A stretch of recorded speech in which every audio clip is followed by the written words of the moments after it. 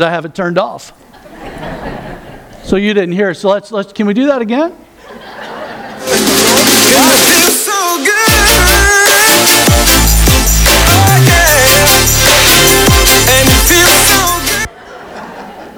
Some of our adults, those silly young people. You never know what to expect when they come back from camp. Just they may start out running around the auditorium. They do that at camp too. I don't know. So just focus.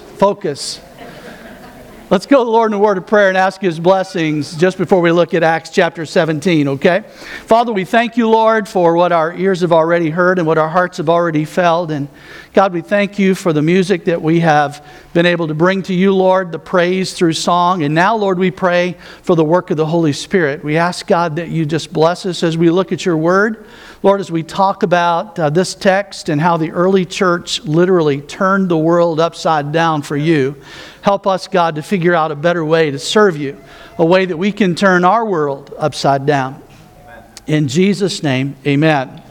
Amen. Well, through the prayer, you probably have already seen in your study sheet as well, the title of the message, Turning Our World Upside Down, comes right out of Acts chapter 17, along about verse 6. So we're going to get there, but let's begin with verse 1. So if you have your Bible, say, I'm there. Amen. Awesome. Verse number 1.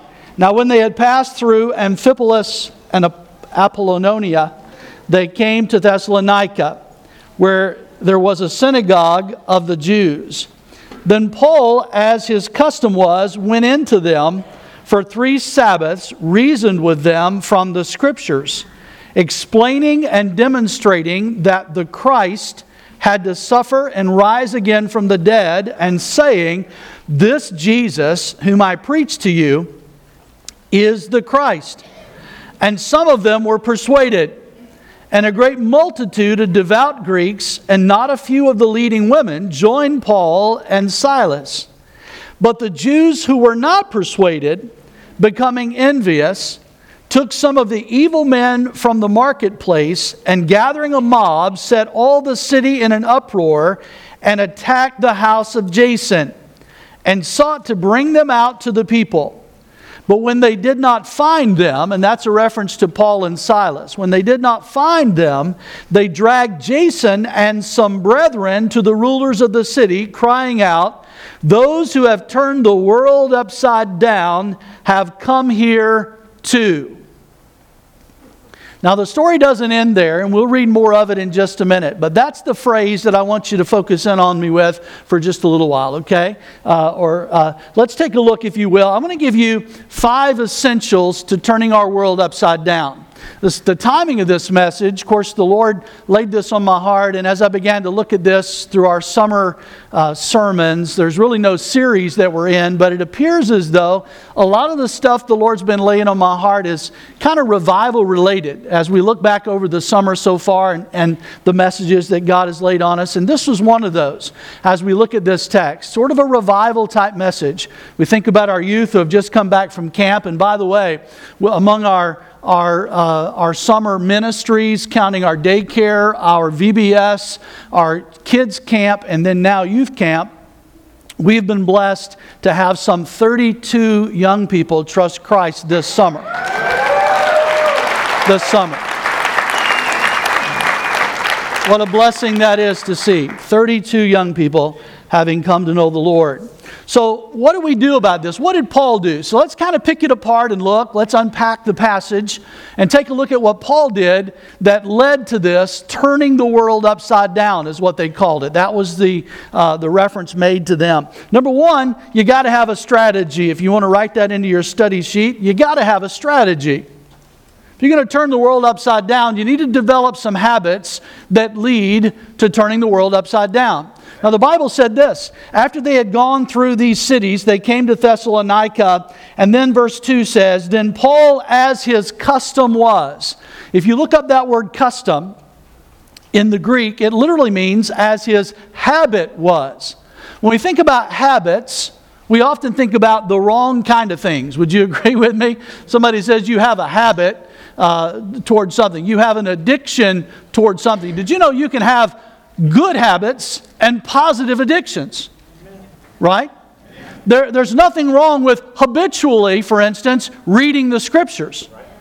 There's nothing wrong with having a habit of being in the Lord's house on Sunday and Wednesday. There's nothing wrong with having the habit or a custom of attending a Bible study hour. There's nothing wrong with having a habit of going to God at a particular time of the day and praying to Him and lifting up people that you know need the touch of God on their lives. So you can have some positive habits. Not all habits are bad. Can I get an uh-huh?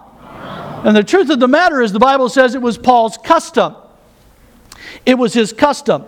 Other places that we have read this and see this concerning his custom, verse 17 of the same chapter, Acts 17, verse 17. Therefore he reasoned in the synagogue with the Jews and with the Gentile worshippers, and in the marketplace daily with those who happened to be there. So again, this is what he did on a daily basis. Acts chapter 18, verse number 19. And he came to Ephesus and left them there, but he himself entered the synagogue and reasoned with the Jews.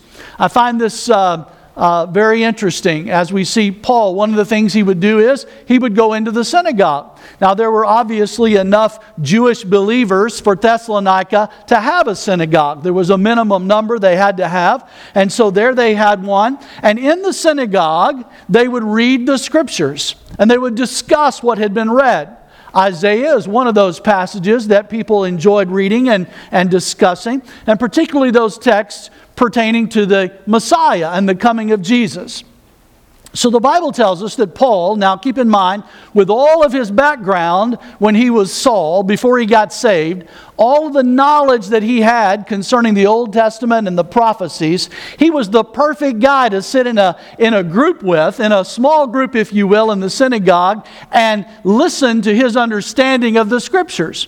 Not only did he have all that Old Testament stuff down, and he was a Pharisee and could relate to all of those involved in Judaism, but God had redeemed him, converted him. He became a Christian, and he began to see things concerning all of those prophecies that others had not seen. And so here he sits in here as his custom was. Now, you know, we do various things. We have habits that we go through. We prepare a strategy. Some of you are maybe still today working on your strategy pertaining to your education. You knew if you went to school and you got a certain degree and you paid the debt when it came to all of that, then you would be better off. So you have a strategy. Others develop strategies concerning their finances. You know that if you save X amount of dollars and you put this over into this area and you work on becoming debt-free, so you have financial strategies. Some of you are excellent fishermen. And you have a strategy. I remember, I don't know much about fishing. I'm going to tell you right away. I feed the fish usually. They take my bait. I'm not as gifted as many of you are. But I remember I went to the mountains of North Carolina and I was going to learn how to catch trout. I'd made up my mind. I was going to be there for some time. I was going to learn how to catch trout. And so I tried and tried. I went to the little bait shop there, Lester's Bait Shop in Bryson City, North Carolina. You know where that is, anybody? Lester became a very quick friend as I bought just about everything he had.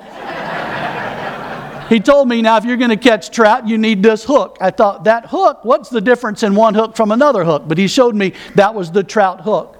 And if you're going to catch trout, you need this lure. You need this. You need to do this. And all through that area of the deep creek in Bryson City and the neighboring rivers, you will find my lures in the trees, and you will find my special hooks under the rocks where I left them because I could not get them out. You'll find all that. And not a whole lot of trout to show for the investment either, I got to tell you. But I know people, they look for a certain fish. You go for a certain fish. You need certain things. Am I right? All you fishermen, say amen. Amen. You need certain things. You got to have the right bait. You got to know where to go. You got to know how deep to go. You got to know what time of year to. You got to think like the fish. I'm right, aren't I? You see, just because I can't fish don't mean I don't know anything about it. The truth of the matter is that you got to have a strategy when it comes to it. And if you want to do it successfully, you have a strategy. It's an interesting thing. There are many things in our lives. Even some of you ladies, you know where the sales are on what days, and you have strategies when it comes to shopping.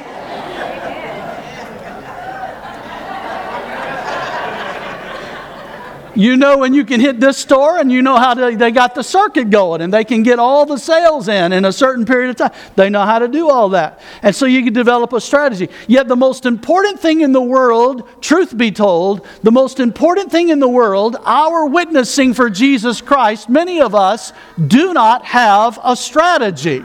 We think it's just going to happen. You don't believe that about all the other things in your life that are important. They don't just happen. You have a plan. You develop that plan. You work on that plan. You even practice.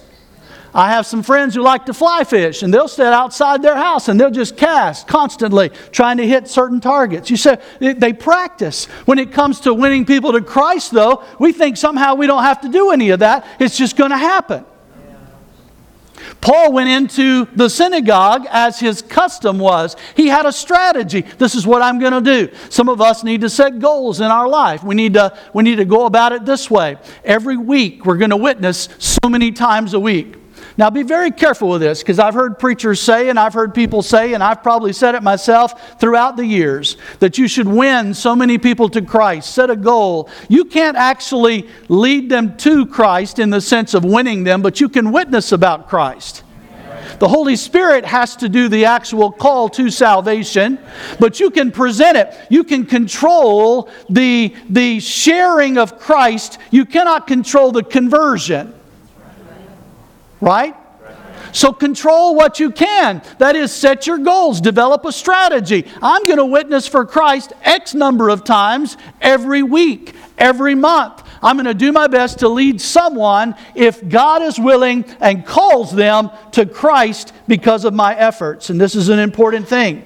We find the word reasoning in this text. I like this. This is part of his strategy. Verse 2, then Paul, as his custom was, went into them, and for 3 Sabbaths reasoned with them. Now the word reasoned in this text means to argue, to dispute, to add thought with thought, to mingle thoughts with thoughts. It's a type of apologetics that he's doing. It's not like the husband and wife who were arguing and got into the car on a drive headed to their vacation, and they would not talk to each other for a long, long time. Finally, as they were driving along, the man noticed a field, and in that field there were some mules and there were some pigs, and he couldn't resist it. He said sarcastically to his wife, "Your relatives?"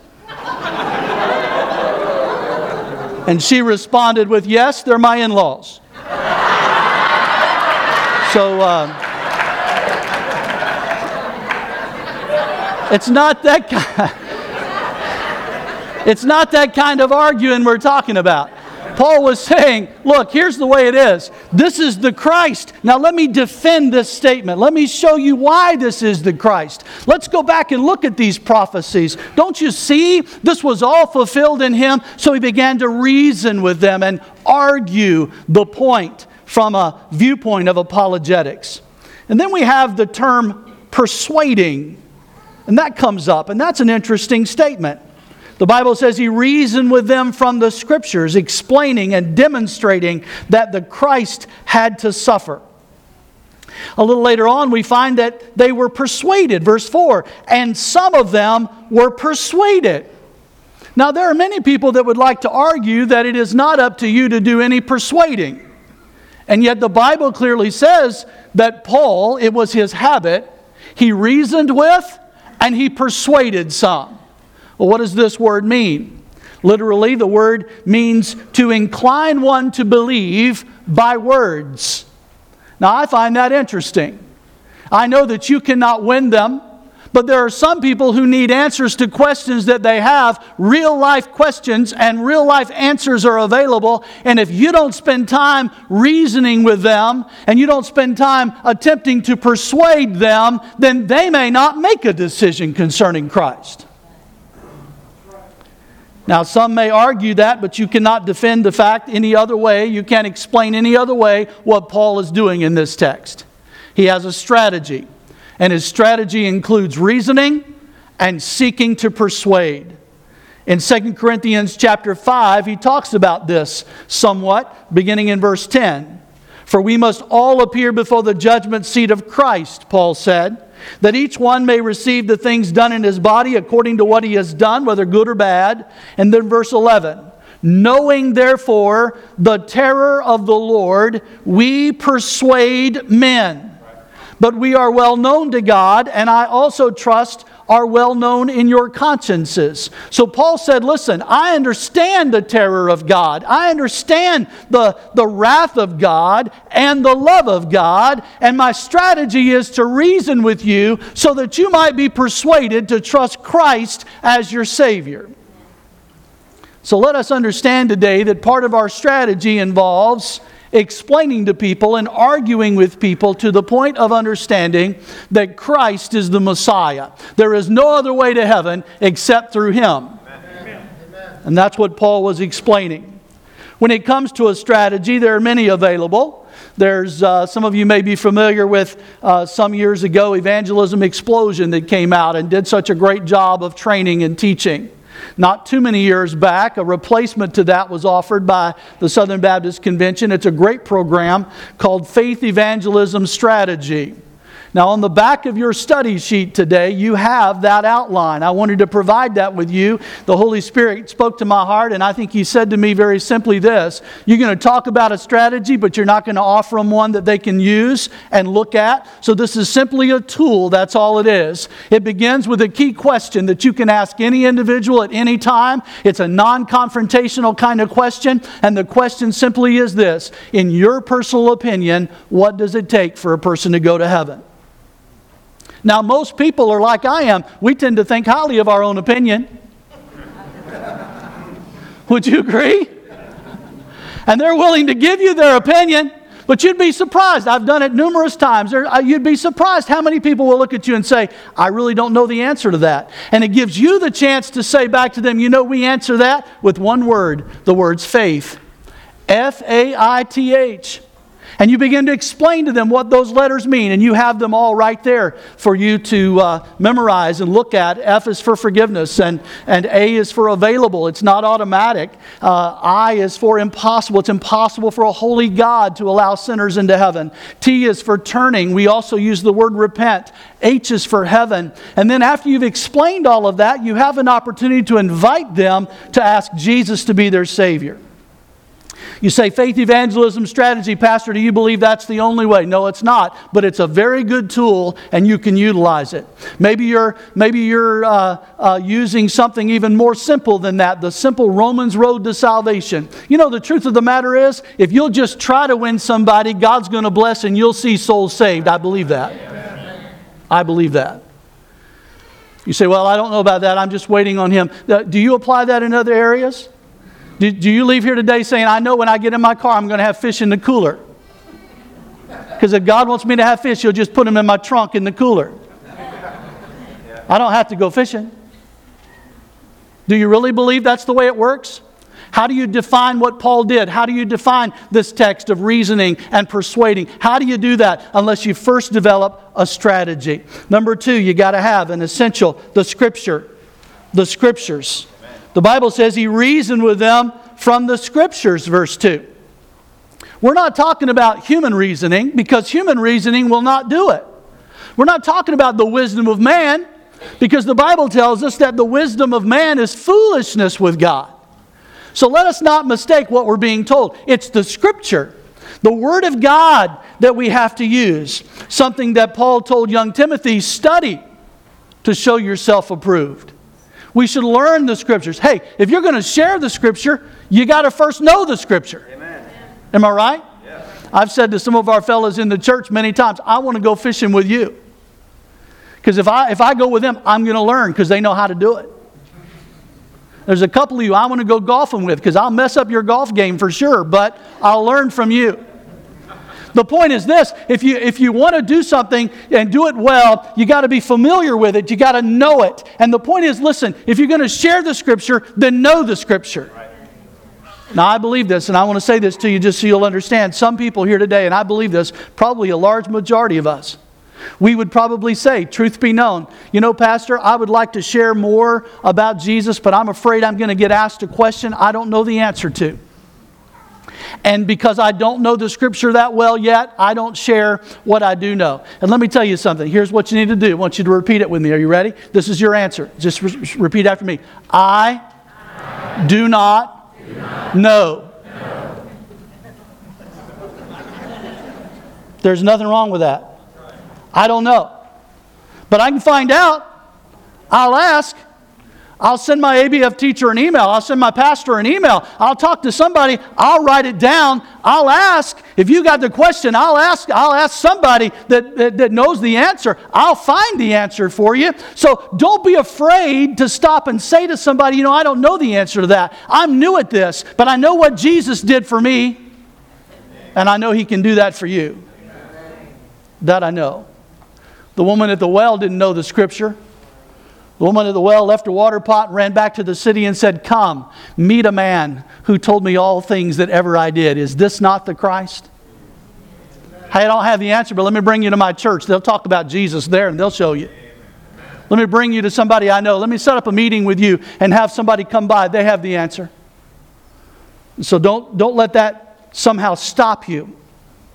Why the Scripture, you say? Well, Romans chapter 10, verse 16. But they have not all obeyed the gospel, for Isaiah said, Lord, who has believed our report? So then faith comes by hearing, and hearing by the word of God. So we need to share the Word. We need to reason from the Word, argue from the Word. This is what the Bible teaches. This is what God says. We can count on that. It's alive. It's powerful. It's sharper than any two-edged sword, piercing even to the dividing of the soul and the marrow, and it's a discerner of the thoughts and intents of the heart. So how do I go about learning the Word of God? Let me give you something very practical. Maybe you're here today, you say, Preacher, I don't understand the Word. I try to read it, but I can't comprehend it very well. Well, first of all, you need to answer this question. Have you been born again? Because if you are born again, you have within you a personal tutor. He's called the Holy Spirit. He's the one that has the responsibility and the ability to turn the light on of the Scriptures for you. It's called illumination. He illuminates what is already there. Some people call it revelation. That is not true, by the way. He doesn't reveal to you. It's already there. He doesn't disclose it. It's already been disclosed. He simply turns the light on for what is already there. So He illuminates the Scripture for you. So, number one, are you saved? Number two, another question you need to ask is, do you pray before you read? Yes, right. Ask God to help you. Say, Lord, I need... Now, let's go back to a strategy for just a minute, because I think this is important. Where do I start? Maybe you're a new believer. I don't suggest that you start over in the book of Genesis. I don't suggest that, because for too long you're going to come to Leviticus and you're going to quit. Amen? So I don't suggest that. I'll tell you where you ought to start. You ought to start in the Gospel of John. Read the Gospel of John. And then don't just go from there reading through. Go skip all the way back and read 1st, 2nd, and 3rd John. So read those books, okay? The Gospel of John, 1st, 2nd, and 3rd John. Then read the book of Romans. Then read all of the New Testament. You say, but what about the Old Testament? Well, when you go to get married, do you learn all about your spouse or all about her family first? All about his family first? Learn all about your spouse. Learn all about Jesus, you can learn. Then go look at the family, how He came about, what all of that was about back there in Genesis. Then read the Bible through. So you start in the new and then go back over to the old. So develop your strategy of knowing the Scriptures. You ought to be involved. I say this a lot in today's world, and I'm afraid it doesn't always land on ears that receive it well. But you ought to be involved in Bible studies. You ought to be involved in Sunday school. We call it ABF. Doesn't matter what you call it. It's a time to gather together and learn the Word of God. And I'll guarantee you'll learn something if you show up for it. You're going to learn something you didn't know beforehand. So when you go through this week, you will know more about the Scripture than you knew last week. If you'll put yourself in that environment. The Word of God. The psalmist said it this way in Psalm 119, beginning in verse 9. I'll read a passage of this to you if you'll follow along with me. How can a young man cleanse his way? by taking heed according to your word. With my whole heart I have sought you. Oh, let me not wander from your commandments.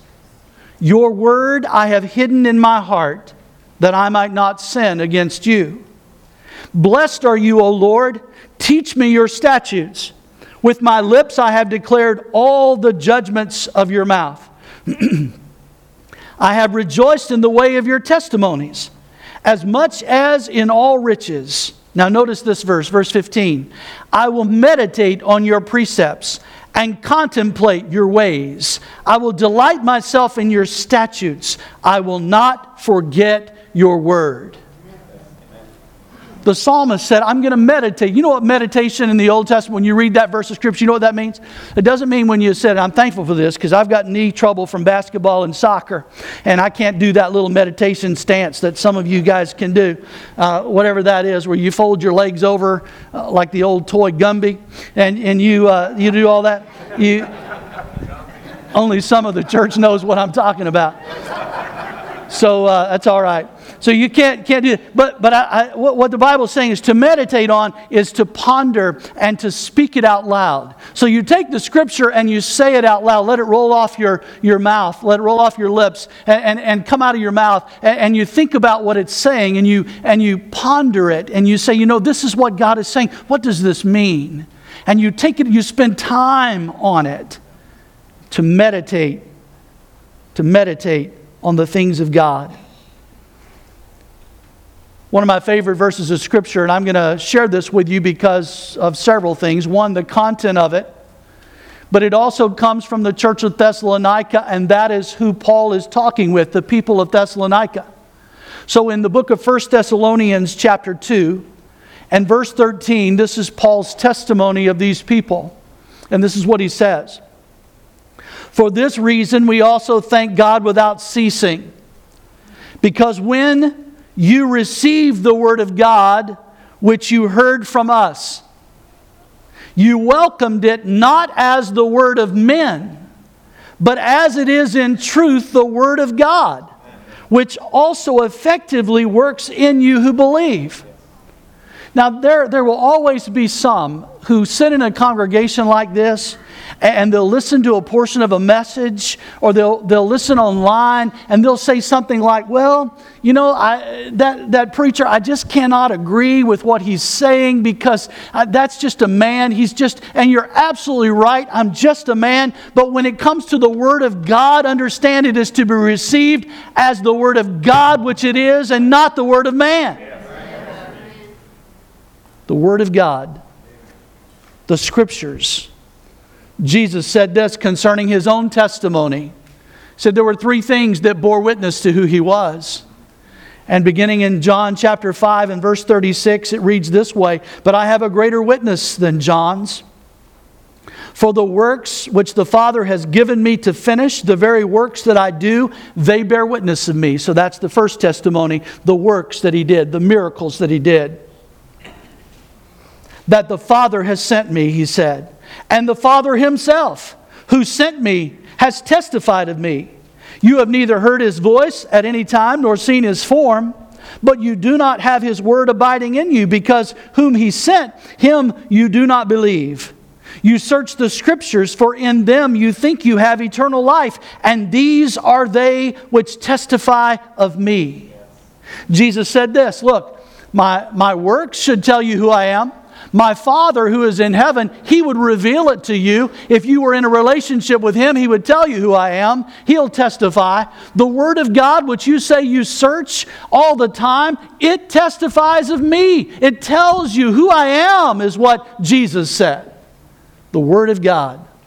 The Word of God. Then the third thing on the list you got to have, and I think this verse of Scripture leads us directly into this, is the Savior. Got to have a strategy, got to have Scripture, and you got to have the Savior. We need to just exalt Jesus. I love this. So many times we are baited into arguments.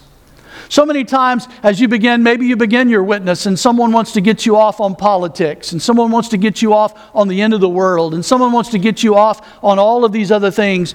Can you define for me this? And can you tell me why this happens? And they have all of these questions that they've been working on and using for years that somehow will baffle you and silence you if you try to deal with them. But the truth of the matter is, Paul doesn't deal with any of those questions. He keeps coming back to the person of Jesus.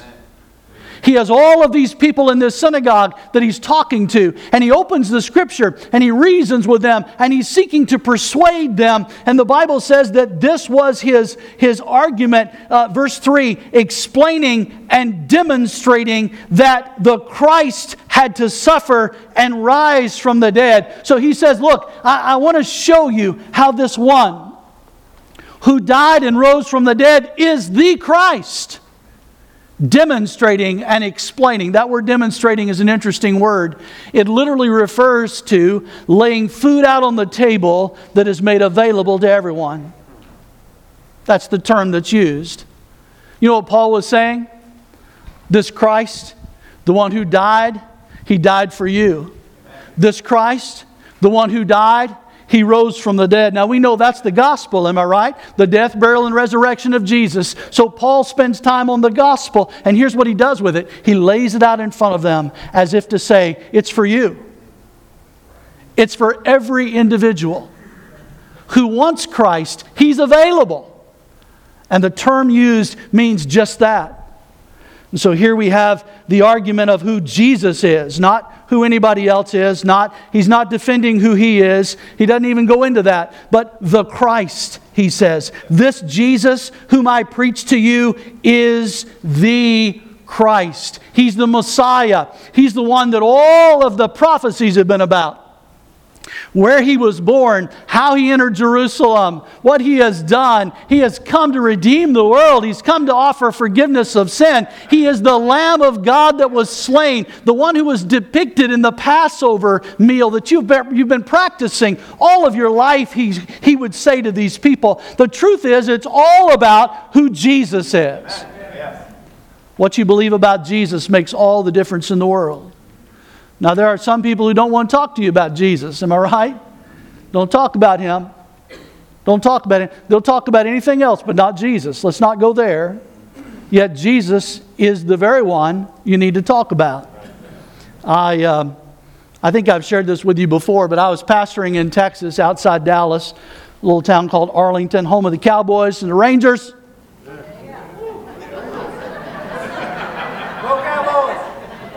All right, that's all right. It's all right. It's okay. It's all right. Who? Woo! Texas Rangers, man, that should have got an amen. I know the Cowboys. No, all right. Anyway, we'll go on.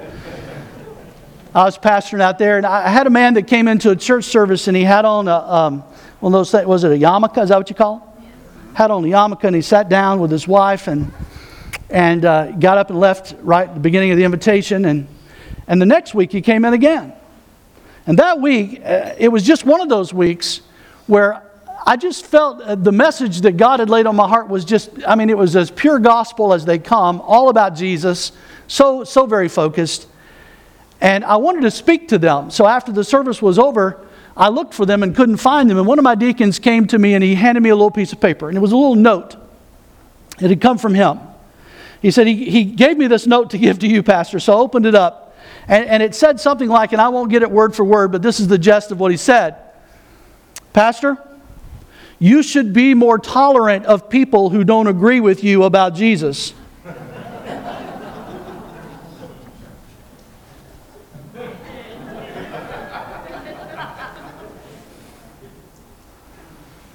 I thought it was very interesting. There's no wiggle room when it comes to who Jesus is.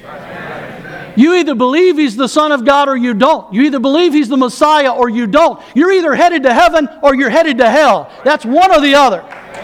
There is no other way. No other way.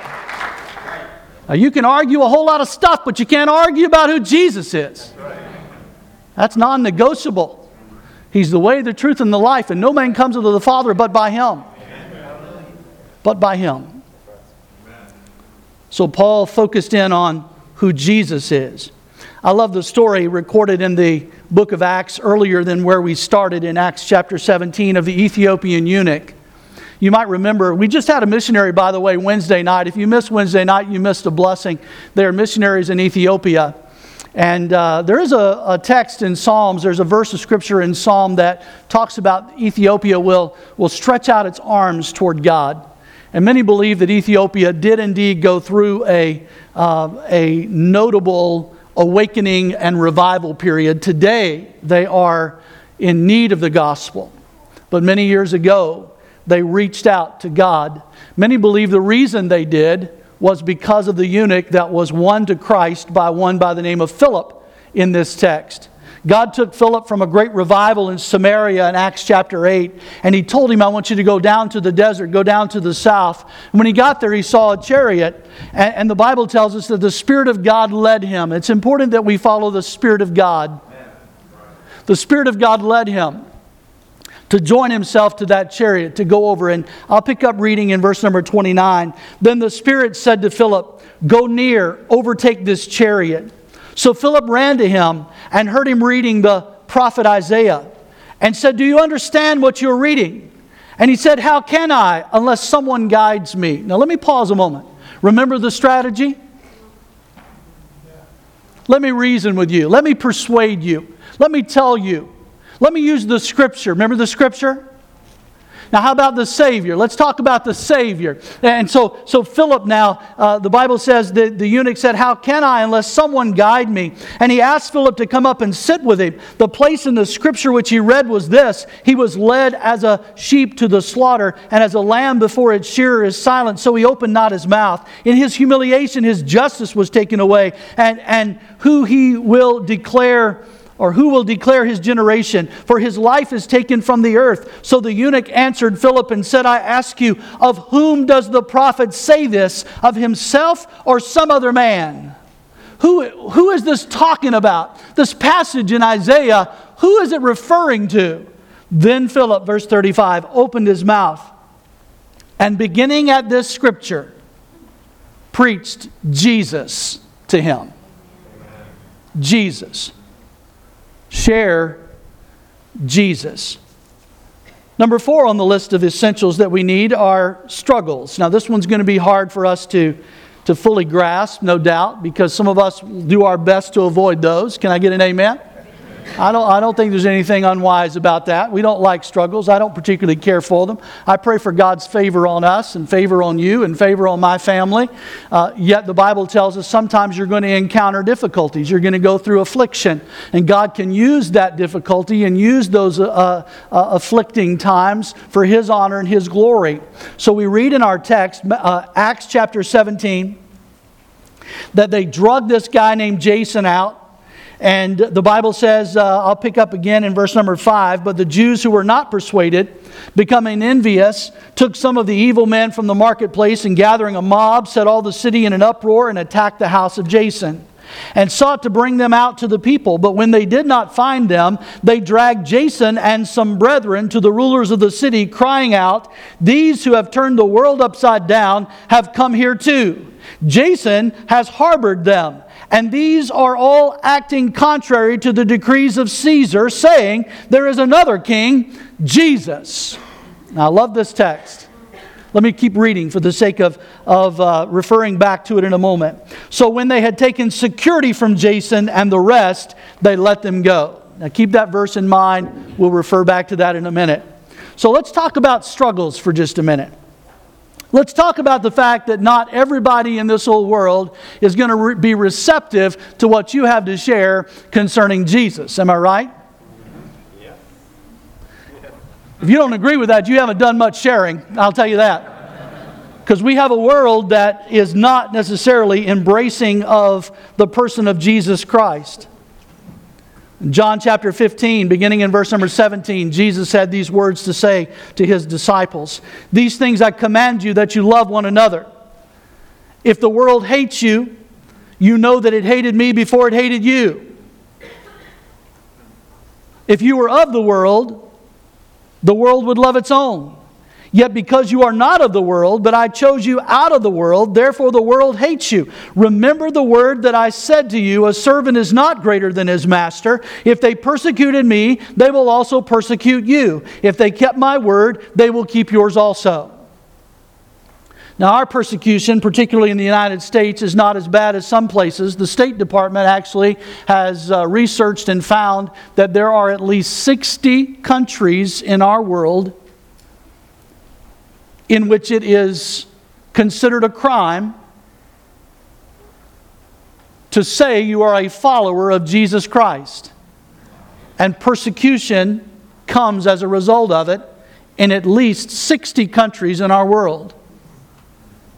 Open Door Ministries records that 1,000 Christians each month either are killed for their faith or they are recipients of horrible acts of violence because they name the name of Jesus. Less than 2 years ago, in August of 2015, outside the city of Aleppo, Syria, 11 missionaries were killed by ISIS rebels for no other reason than they were Christians. Their bodies were taken and crucified. First they were brutalized, then they were crucified. Their bodies were left on the crosses for 2 days, and it was forbade that anyone could take them down. One of them was a 12-year-old boy, 2 months from his 13th birthday, refused to refuse Jesus. Given the opportunity to, and refused it. More recent, this is the month of July. On July 3rd, this year, as we were preparing all of our firecrackers or earplugs for neighbors' firecrackers, on July 3rd, a pastor in Iran by the name of Amin Nadira, he was a Muslim who left the Muslim faith and trusted in Jesus as his Savior and started house churches. He was sentenced to a 15-year prison sentence, 10 of those years for causing a national security problem as far as having house churches, and 5 years saying that he had blasphemed because he was a follower of Jesus Christ. A 15-year sentence. Here we sit. We have all the freedom in the world to say we believe in Jesus, all the freedom in the world to share Jesus, and we worry about somebody looking at us funny. Can I get an aha? There will be struggles. There will be difficulties. They dragged Jason out. Aren't you thankful? I love this story because the Bible says he wasn't one of the preachers, by the way. He harbored them. That is, he supported the ministry. Now listen carefully, because if you're a supporter of the ministry of Christ, you too are going to be attacked. There's no question about that. You don't have to be the one that's doing the preaching from the mountaintop like Paul and Silas were. You can just be the one who's supporting, who's there to help. And thank God for those who support and those who are there to help. It is a ministry indeed. So there will be struggles. Jesus said, the world hated me, they're going to hate you. So I ask you, what part of the word hate don't you understand? Last of all, number 5, the 5th essential is sacrifice. Sacrifice. Now the Bible says they took security of Jason and then let him go. That word security is an interesting word. In the Greek, it is the word hekinos. It means ample amount of money, possessions, or goods.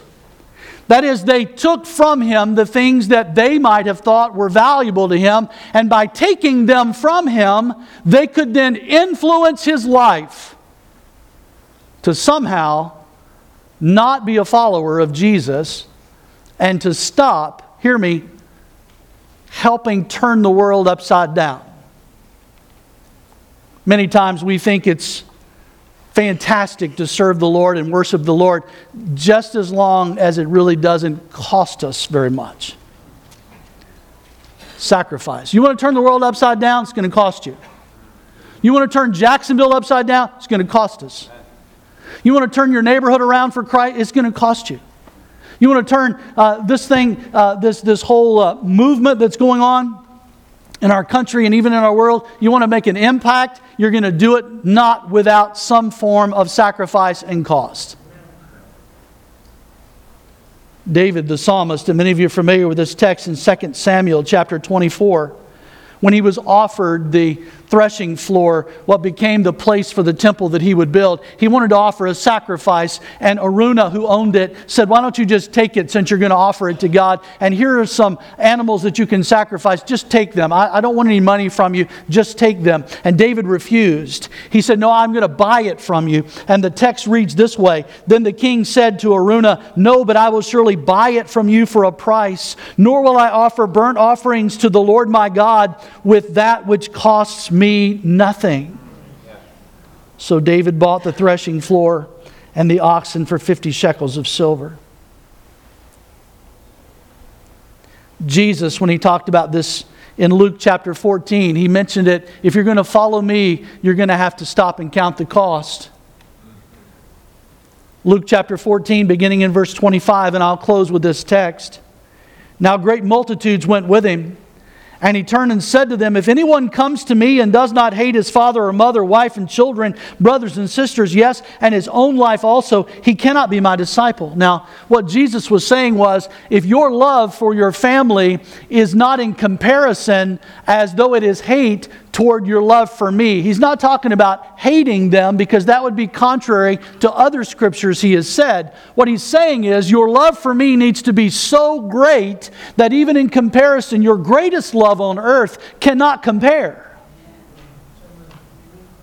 Then in verse 27 he said, and whoever does not bear his cross and come after me cannot be my disciple. For which of you, intending to build a tower, does not sit down first and count the cost, whether he has enough to finish it, lest after he has laid the foundation and is not able to finish, all who see it begin to mock him, saying, this man began to build and was not able to finish. I say this to our young people who have just returned from camp, and I say this to our adults who the Holy Spirit is leading in a revival type spirit. I say this to all of us that we might pay attention to. Anybody can start a race. Every one of us can line up and look like we're going to run this race and we're going to run it well, but the end matters. The finishing matters. So I ask you to consider the cost. You'll not serve Him without some sacrifice. Maybe there are some friends you've got to give up. Maybe there are some things that you do you got to get rid of for testimony's sake. Maybe there's a change in your life that has to occur. Maybe some things that are familiar need to be set aside, and you need to change some things. You need to develop some habits that are good habits. You need to develop a strategy of winning people to Christ. You need to look and study the Scriptures. You need to stop and focus on Jesus and make sure He is the primary focus, that He has the preeminence, not only in your testimony, but in your life. And so I ask you, are you willing to go through those struggles? You'll not go through them alone, you know. And are you willing to pay the price to turn the world, our world, upside down for Christ? Would you pray with me? Father, we come to you today and we thank you for your word. We thank you for the wonderful testimony and how Paul worked in this setting of Acts chapter 17, and how your Holy Spirit appears throughout the text, Lord, that we've studied today, and you're leading and you're guiding. And today we come to you, Lord, and we ask you just to speak to our hearts. Lord, perhaps today we need to commit to you to win or to lead, to at least witness to people every week. Every day, perhaps, let us study the Scriptures and prepare those good habits. Every morning we'll spend time with you. Every morning we'll spend time in your word. Every morning we'll bow before you in prayer. And Father, we ask that you teach us your word. Continue to help us to grow in you.